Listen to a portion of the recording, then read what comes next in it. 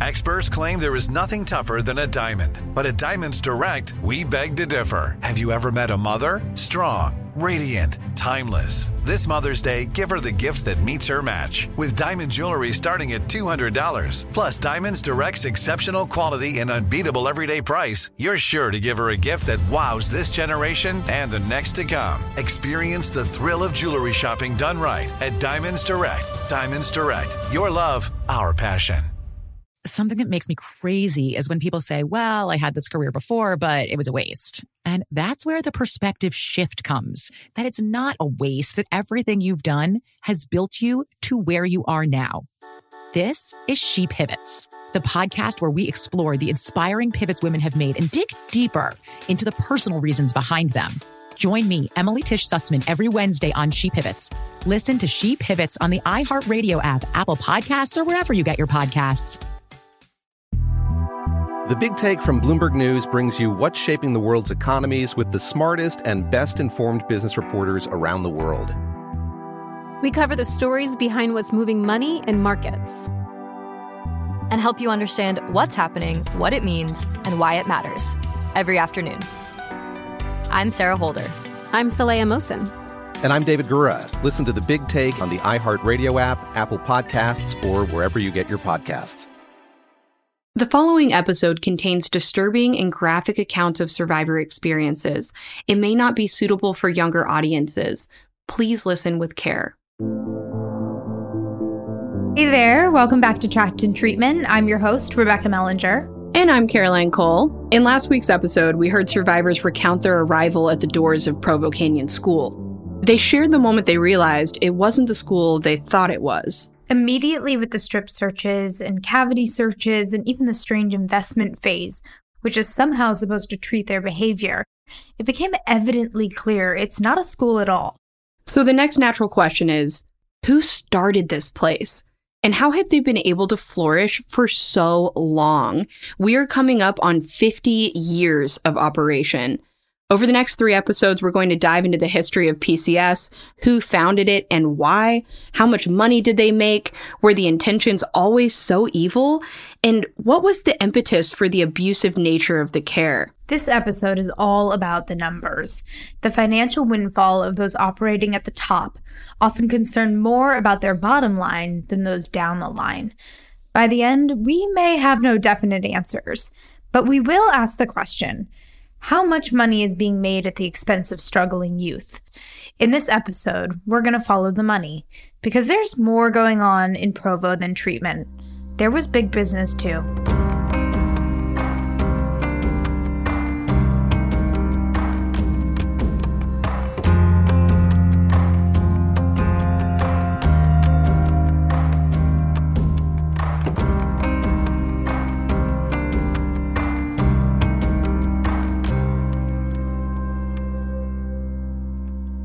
When Jack Williams arrived in Provo, Utah in 1969, he had a few ideas in his head. Jack Williams had run a number of juvenile programs in California.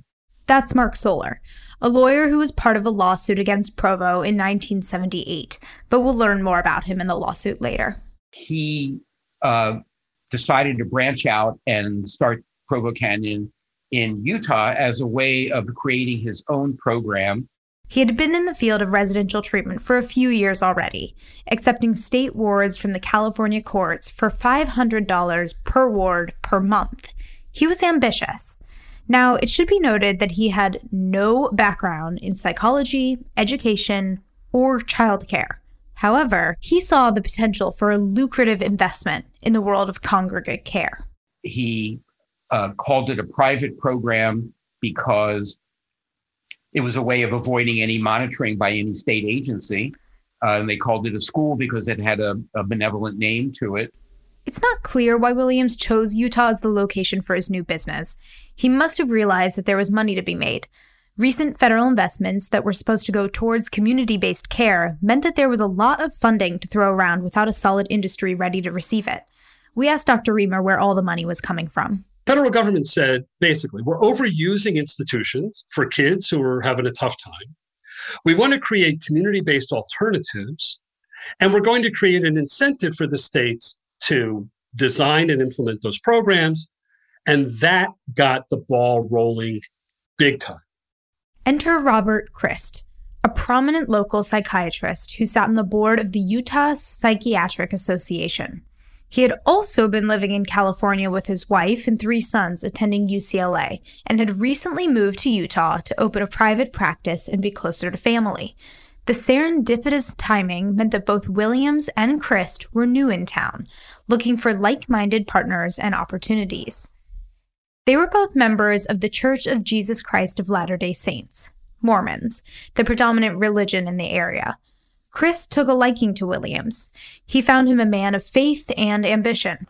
He accepted the offer to act as consultant, and in 1971, they decided to create a program in Mapleton, Utah that would offer year-round residential services to boys. The goal?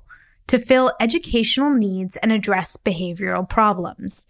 Jack Williams described it as unique in that it fills a need not met by any other public or private institution in Utah. The city pushed back against the proposed project. City attorneys argued that although the program had the word school in its title, it seemed more like a juvenile detention home to them. They were adamant. The name doesn't matter to the court, only the intended use. And zoning regulations did not allow for an institution with this intended use. This failed to stop Williams and Christ, who would go on to open the doors of the all-boys treatment facility just a few months later. But within the year, the facility would capture the attention of the community again when a 15-year-old boy, Fred Barney, was found running barefoot with shackles around his ankles, and a 13-year-old boy, Robert LeBaron, was discovered chained to a house axle by his wrist. The community was scared of the kids housed in these facilities and the treatment they were receiving. When the town investigated, students reported being chained as punishment while sleeping, while studying, and while being outdoors receiving fresh air. But strangely enough, Oak Hill School would not shut down because of abuse like shackling children. Their ultimate demise was a fight with the town because of zoning when they tried to expand. The Utah Supreme Court, in a majority decision, ruled against Oak Hill School, leaving the facility in violation of Mapleton City zoning ordinances. With 32 kids currently at the facility, they would be forced to move 20 minutes away to Provo, Utah. They would name the new facility Provo Canyon School.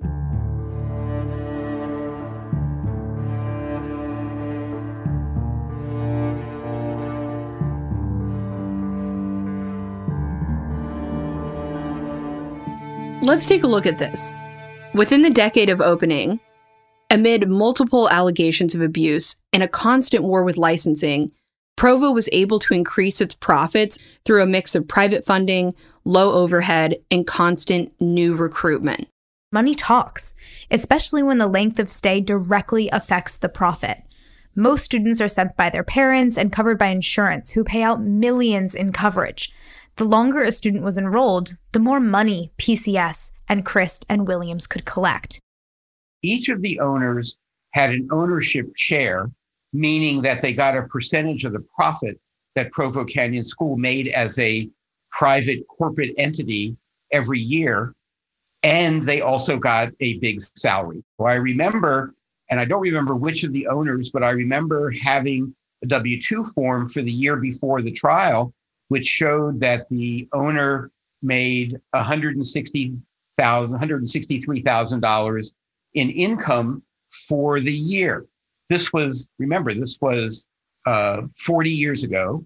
And among the jury members in Salt Lake City, for many of them, that was 10 times their annual salary. In today's dollars, that would be a very, very large amount of money. The owners were making a pile of money off of this, which has been a problem with many of the private facilities.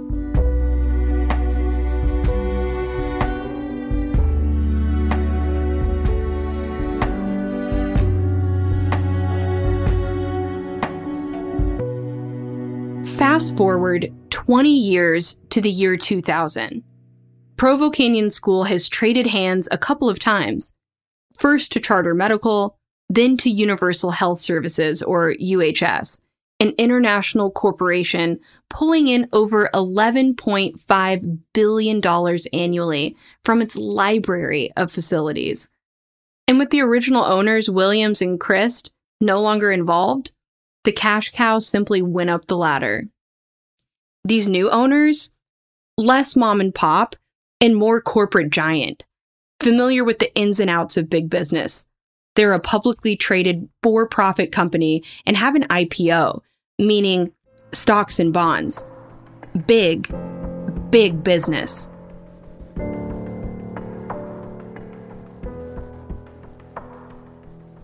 My belief is the objective is to increase profits. It's publicly traded, so that's not a secret.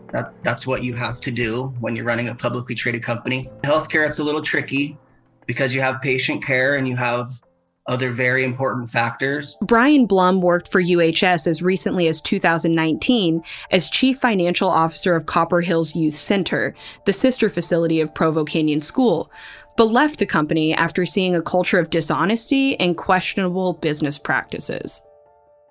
My feeling with my feeling with Copper Hills is, yes, we cared about those other things and we got pressure on those other things, but it seemed like that was only in relation to their impact of what it would do to the bottom line. Meaning, of course we care if it's unsafe here. Of course we care if we get a DCFS complaint. Of course we care if state comes in, but that's because it interrupts what we're trying to do, and that's make money. Brian had a lot of ideas, ways to improve the facility.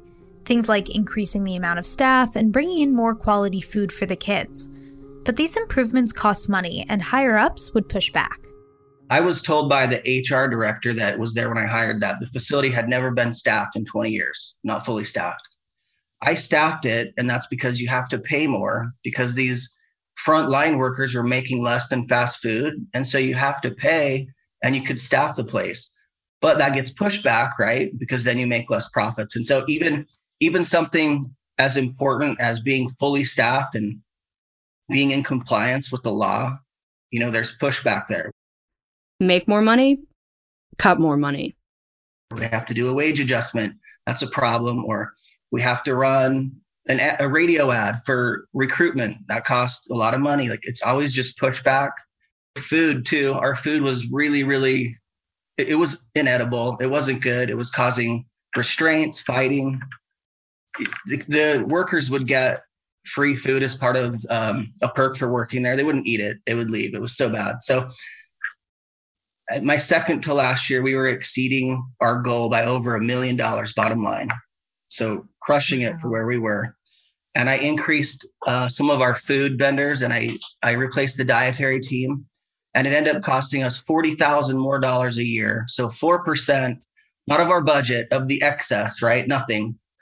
And I had received a ton of pushback. I got a report from our regional finance person one day showing me how much more I pay per patient day in food than Provo Canyon and Benchmark and the sister facilities, showing that, yeah, even though it's a little bit more money, $40,000 more, I'm paying a ton more than the sister facilities in my market. So it didn't seem right to me. So I called them and I got a hold of their income statements. I was actually still paying less than those facilities. The report was completely fabricated. And so even though I'm still paying less money on food than them, I got a made-up report to show me why I needed to cut food costs. So do you think those similar things are also happening with the CFO and CEO positions at Provo Canyon School? I can only assume, right? They had a CFO come in after me who I became friends with. She relocated there. She ended up quitting just due to lies about her comp plan, and promises were made to her, and she met her side of that and they didn't meet there. So she eventually left and moved on. So I know she had a struggle with them. I'm not sure exactly on a specific like that, but I mean, consume, that's the style that. Right. So in your experience, is that for-profit driven mindset the tone of the industry as a whole? I think when you're a publicly traded company, that has to be the tone because that's what it's all about. There are shareholders and stockholders, and that's the point of being in business.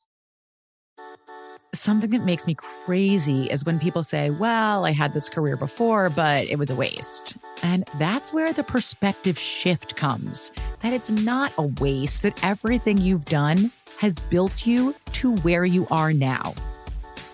This is She Pivots, the podcast where we explore the inspiring pivots women have made and dig deeper into the personal reasons behind them.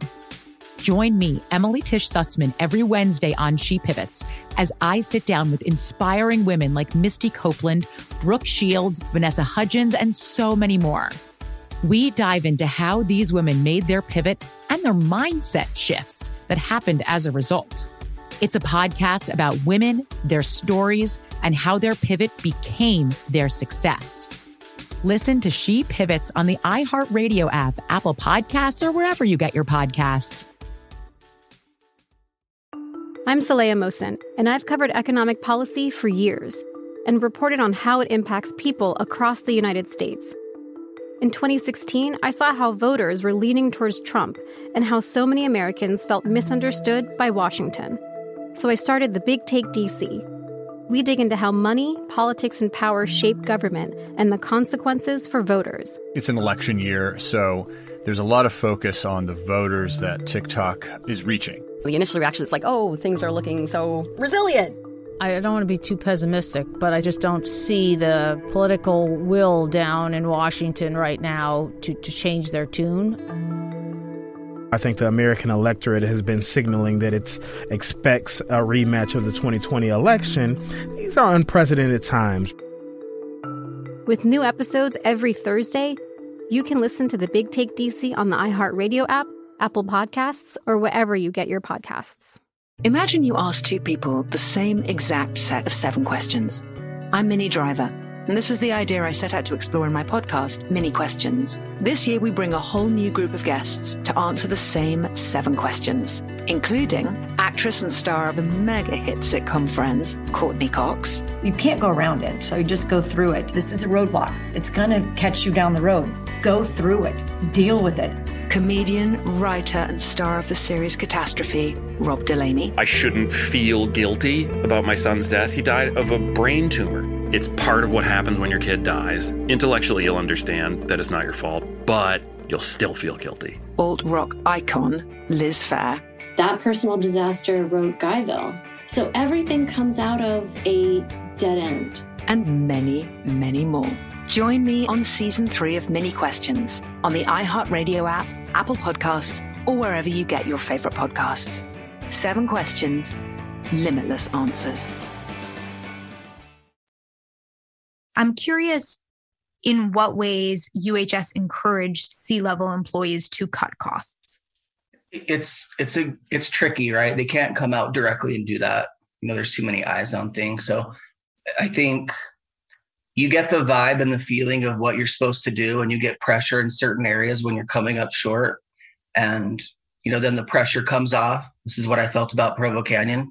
They seem to have a ton of restraints and physical restraints with kids, but we're getting all the pressure, and it's because we weren't making as much money. So, they don't tell you exactly that's what it's about. I can tell you that the compensation structure for the C-level employees is 100% based on that.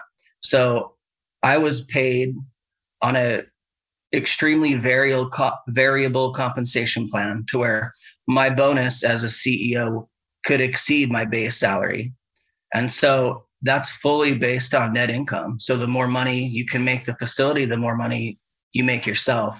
And the only way to do that is to get more youth in the beds in addition to cutting costs to increase that bottom line. Is that correct? That's correct. There's other things too, which we were successful with. There's a lot of waste. So if you reduce expenses that aren't making sense, that's there's a fine line there. If you reduce expenses too much to where it comes at the expense of patient safety or the quality of the program, then that's, I think, a decision for the CEO. But I can tell you the pressure is to constantly make more money. I know we'll talk more about staffing in a minute, but I think this part is relevant. When you talk about staffing and the facility was always short, there were weeks when I would increase staffing to be closer to regulation, but still not even within compliance. And that received pushback because you increase costs. So you get that pressure all the time. You got to make more money. So we can get into staffing now. What was the law at the time in regards to appropriate staffing? The law for Copper Hills was 5-to-1 ratio. So 5 patients to 1 staff, and it could never be one-on-one. So if it's a single patient, there's 2 staff. The facility up north was different. They were licensed differently for a few different reasons. I'm assuming Provo was 5-to-1. I think it was the same licensure. I'm not positive. Mm-hmm. And so we weren't close a lot of the time. We came in, it's a terrible culture there. It shifted a little bit towards the end. We focused on that, but it was bad. My first week there, I saw my truck in the background on the news. We had the local news there with someone in a raincoat and the hood over his head talking about how unsafe it is. They just came through a riot and, a really, really bad culture. That was a staff, bashing the place. So they didn't love it there. It was very, very negative, very, very anti-leadership. The us versus them was the floor staff versus the leadership. And it was a tough culture. So with that, it's really hard to retain an employee. And it's really hard to attract employees with where UHS sets the pay rates. And that part's tough with staffing. And so it takes a lot of effort to try and fix that.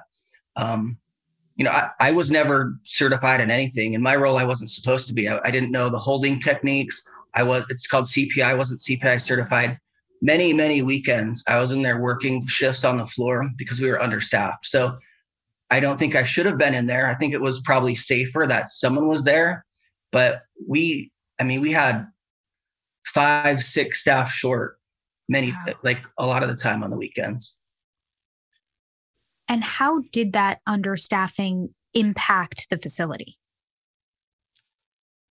For sure, it made it more unsafe. If the proper staff aren't there, the patients probably feel emboldened. I think it creates risk too for incidences. So, there's some incidences happen, right? They're going to happen in this industry. There's some pretty crazy examples, like, that's a big deal, or like, a sexual abuse issue with a staff and a child. And when those happen, for sure, the employee's terminated and it's addressed, of course. But I think what I had thought about in those issues is, how did we let that happen? Why did we have a female staff alone with a male patient? Or why did we have a 10-to-1 ratio? That's why these happen. So if we're following all of the guidelines, maybe they wouldn't have happened. Interesting. So it seems like UHS is, of course, incentivizing you all to either lower the wages or have less staff to increase the bottom line. And that creates sort of this chaos within the facility where they're not being appropriately watched. There's just not enough people to care for these youth appropriately. When the staff are there, what type of training does UHS provide these employees? And can they appropriately serve the needs of these kids if they are staffed appropriately? So the training came up a lot. I think on your first part too, your first question, UHS, I don't think they really want you to be understaffed. That just creates problems. I think what they want is you to figure it out and make more money. And if you need to pay higher wages to fix the staffing problem, you should be more creative and come up with a different way to fix that problem. So sure. I think they want it fixed because it's better for them. They're just not using some obvious solutions to fix it because they cost money. And that's a huge battle. I did succeed in a market wage adjustment for that position one time. I got that approved. It was a battle. What I did too, I added an entire mid-layer of leadership. So it was 9 shift managers to where this layer was not in the ratio. And so if somebody called off, that person would fall into ratio, which secured us. So we were never out of ratio again. I did not get approved to do that because of the cost, even though I set it up to where it would reduce overtime costs so much that it would actually be about a break even. I still didn't get approved. So I did it anyway. And licensing came in and praised the model and loved it. And so then UHS was okay with it. But yeah, I got denied on that to do it. Your second question with training, that's constant feedback from the staff is, I'm not trained. I don't know how to do this. My shift manager isn't around. I don't see them on the weekends. They're outside smoking the whole shift. I don't know what to do. So the training changed. It used to be, I think, a 2-week training when I started there. We got some new regional level leadership that cut it back to a 40-week training. And the feel was really, let's get through the training because we've got to get these new hires on the floor, which is true, right? We're 10 people short. We've got to get them working because it's unsafe. And so I get the pressure with that, but we really lacked an ongoing on the floor training. We tried to fix that. We made some attempts at that, but I would assume that part is tough for all facilities. Everyone feels untrained because you want to get them to work. So can you describe what the training process is that they receive? I didn't do it. I'm familiar with, what it was high level just due to my position there. I never sat through the training. I know they would get some clinical training, talk about what program we did, how the level system worked, how you would give consequences. I know that they did a day or two of the CPI training, which is the hold techniques. At the end of that, they would do some, physical holds with staff to try to learn it. The feedback you get is that's not enough. It's brand new to them, and it's pretty important, going hands-on, holding a 17-year-old angry adolescent male, and it could be a small, young graduate female staff. And, I think that puts them in risky positions. So I did get feedback. The training was not good, and assuming that's the same for other facilities. What about the de-escalation training? Because ideally, these staff can appropriately provide that de-escalation so that they don't have to get to that hold position. They do. Copper Hills got better at that towards the end. We got some more competent staff in, and our restraints reduced. And I think it was because of the style. And so I think the style was, a hold's not okay. You've got to stop doing this. You keep going into holds, you might be the problem here. And so our holds did reduce, which was great. It reduced our exposure. There is a vibe in the industry, and I don't know where it is. I know it was at Copper Hills in the past, where sometimes nursing can come in and do an IM injection and, kind of tranquilize, maybe is an okay word. And that's very common. And I think that's acceptable in certain situations. I think maybe Copper Hills was doing that too much at first. I assume that happens elsewhere. Mm-hmm. It feels abusive to me. It looks uncomfortable when you see it. So they try. It's best for the company if there is de-escalation, and it's best for the company if there's a lower number of holds because your risks are minimized. But I think for sure they should and could invest a lot more in training and staffing, and making sure it's safer. So these staff that feel unprepared going into this experience, what is their background? You get a lot of new grads, psychology new grads. This is a foot in the door type job. They don't stay long. You have some lifers that do it because they love the kids and want to make a difference. They're great staff. They make hardly any money and they work all the time. So there's a few of those. For the most part, it's churn and burn type, early 20s, new grad type staff. Primarily with them being within the psychology or medical field because that's what they're wanting to pursue? Primarily. I think a lot of times in that industry too, you got someone who had a troubled youth that wants to make a difference. They empathize or sympathize with the kids. And so there's a lot of that. It's a different culture for the employees. You see a lot of that. A lot of people with the background, which I think is good. That's why they end up there. Different for me, right? I thought of that many times. I'm just a finance person. I don't even know what I'm doing here. But I'm not a social worker. But, I think what drives employees there is trying to make a difference. And I do think a lot of staff have to do that or they don't last long. And do you feel sort of based on the structure, they're set up to succeed, or are they kind of set up to fail? I don't think the training is adequate. I don't think the compensation is remotely close to what it should be. I don't think the support is often there for employees when an issue goes down. I see it always deferring to what did they do wrong? Let's get them out. So I don't think it's there to retain and develop. And, you could really have a career path for some of these people, and that's not common. Right. So they're looking at some of these particular issues with staff holding youth in a, bad way, and they're not looking at the systemic issues of this is primarily possibly because it's the understaffing issue, and because they're not trained appropriately, they're just putting the blame on that particular staff, which I agree. I don't think that that's fair. I think this is a environment of chaos that causes a lot of issues. I'm curious if you feel that corporate was aware of what's actually happening inside these facility walls.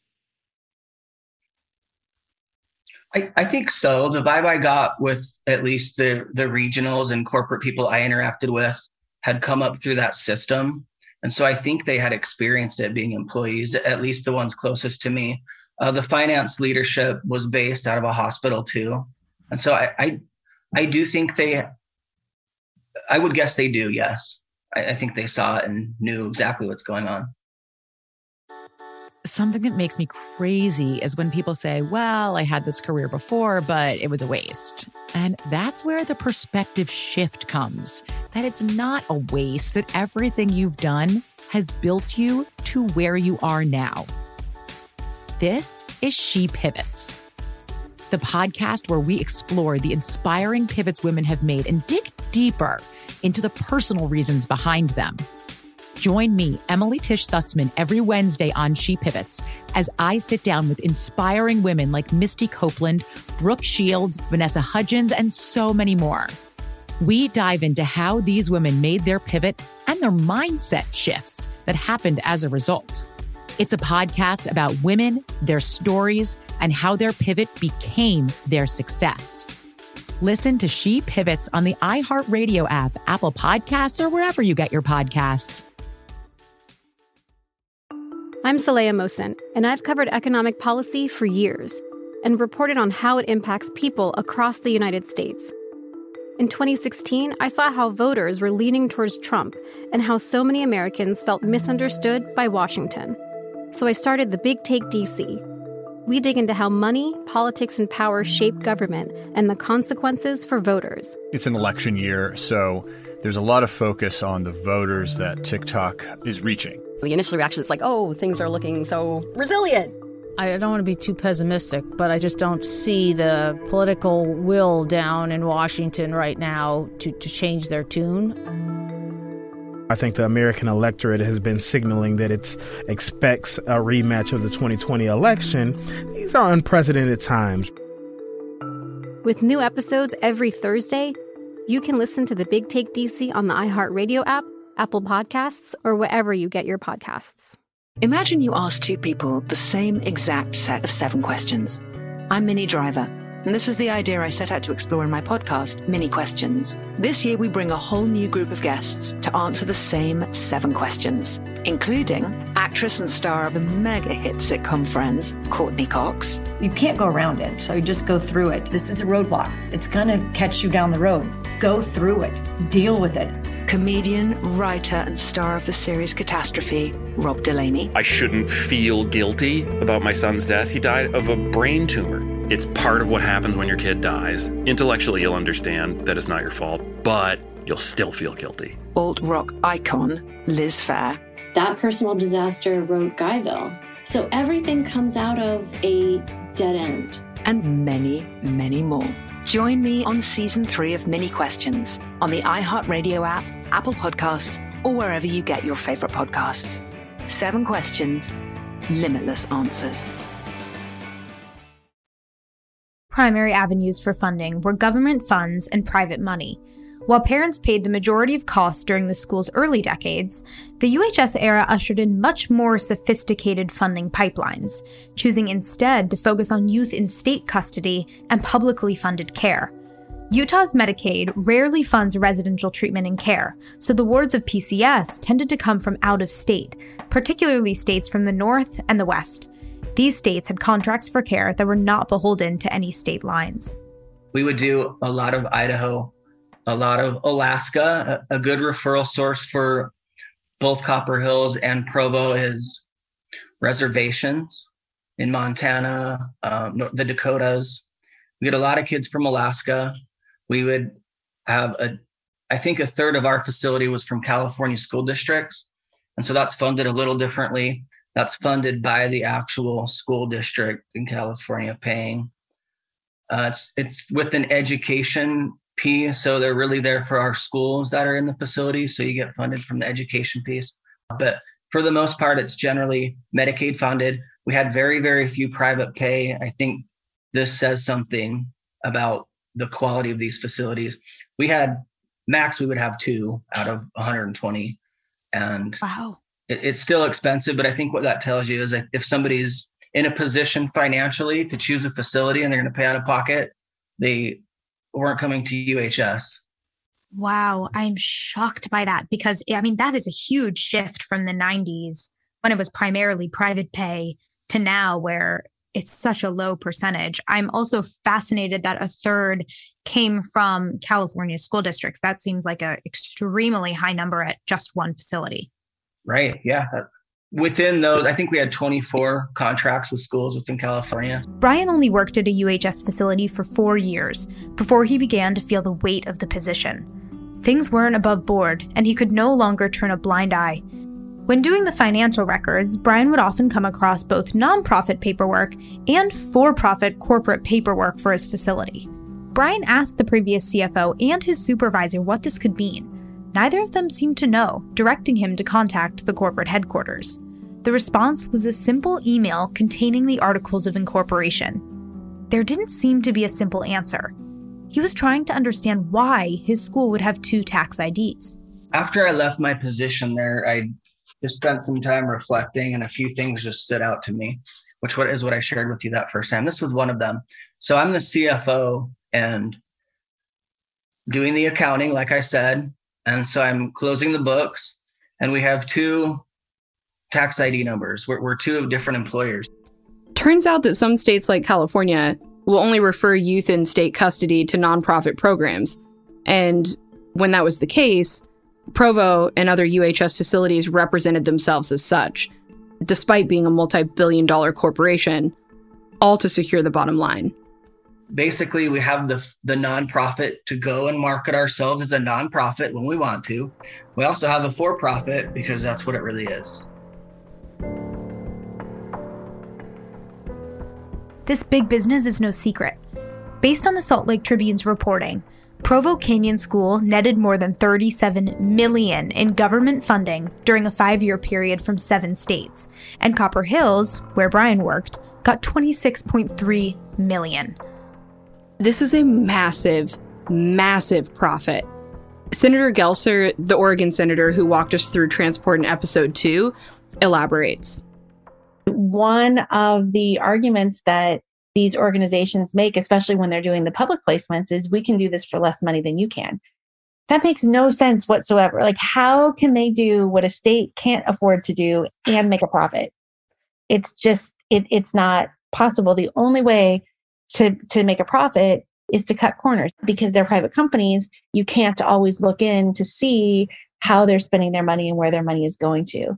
The other problem is a lot of these are backed by private equity firms or very large corporations, and different organizations operate underneath them. And this protects them from liability.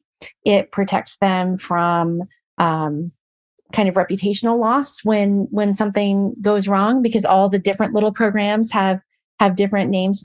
But they go out into their communities and talk about being nonprofits, because you can set up a little shell nonprofit underneath your for-profit. Sequel Youth and Family Services, which had the majority of Oregon's kids out of state, is backed by a private equity firm. And then they had all these programs, about 45 of them in states, and each of them was their own little corporation, either a nonprofit or an LLC.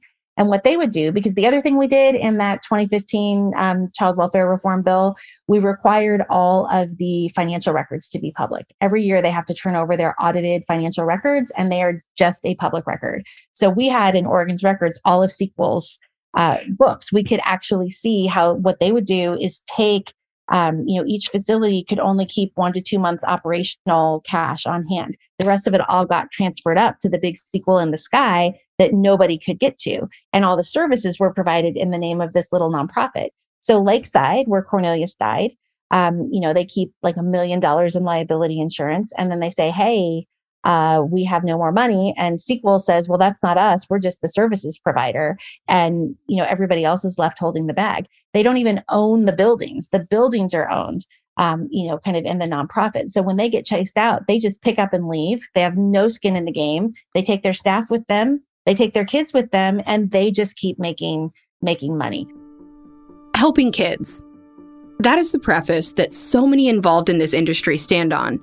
However, money talks, and the tangled web of profit surrounding Provo and its parent company casts doubt on the ethics of the industry, and specifically the school.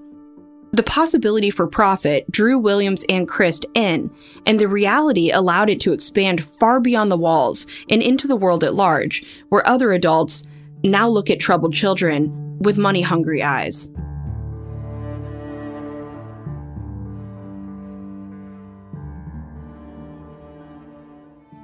So who was the player in Provo's history who set it on a course for abuse all the way back in 1978?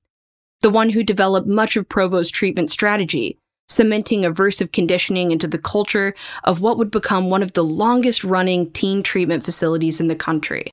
We asked that same question. We wanted to know why in the world did they think that a polygraph was a therapeutic instrument for troubled teenagers. And we took depositions of the owners, and Gene Thorne became the spokesperson for the owners. He was a clinical psychologist, PhD level, and he became the spokesperson for the facility. And he said that he did it based on research. And we asked, who did the research? And he said, I did. And I said, where did you do the research? And he said, at Provo Canyon School. And we said, is there anything published in any journal anywhere in the world that backs this up? And he said, no, my research is sufficient. Next time on Trapped in Treatment.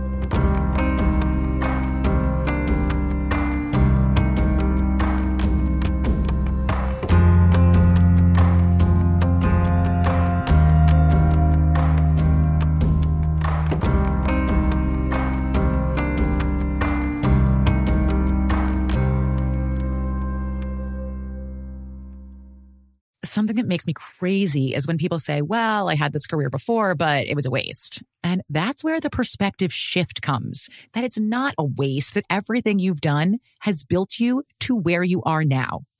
This is She Pivots, the podcast where we explore the inspiring pivots women have made and dig deeper into the personal reasons behind them. Join me, Emily Tish Sussman, every Wednesday on She Pivots. Listen to She Pivots on the iHeartRadio app, Apple Podcasts, or wherever you get your podcasts. The Big Take from Bloomberg News brings you what's shaping the world's economies with the smartest and best-informed business reporters around the world. We cover the stories behind what's moving money and markets, and help you understand what's happening, what it means, and why it matters every afternoon. I'm Sarah Holder. I'm Saleha Mohsin. And I'm David Gura. Listen to The Big Take on the iHeartRadio app, Apple Podcasts, or wherever you get your podcasts. I'm Saleha Mohsin, and I've covered economic policy for years and reported on how it impacts people across the United States. In 2016, I saw how voters were leaning towards Trump and how so many Americans felt misunderstood by Washington. So I started The Big Take DC. We dig into how money, politics, and power shape government and the consequences for voters. With new episodes every Thursday, you can listen to The Big Take DC on the iHeartRadio app, Apple Podcasts, or wherever you get your podcasts.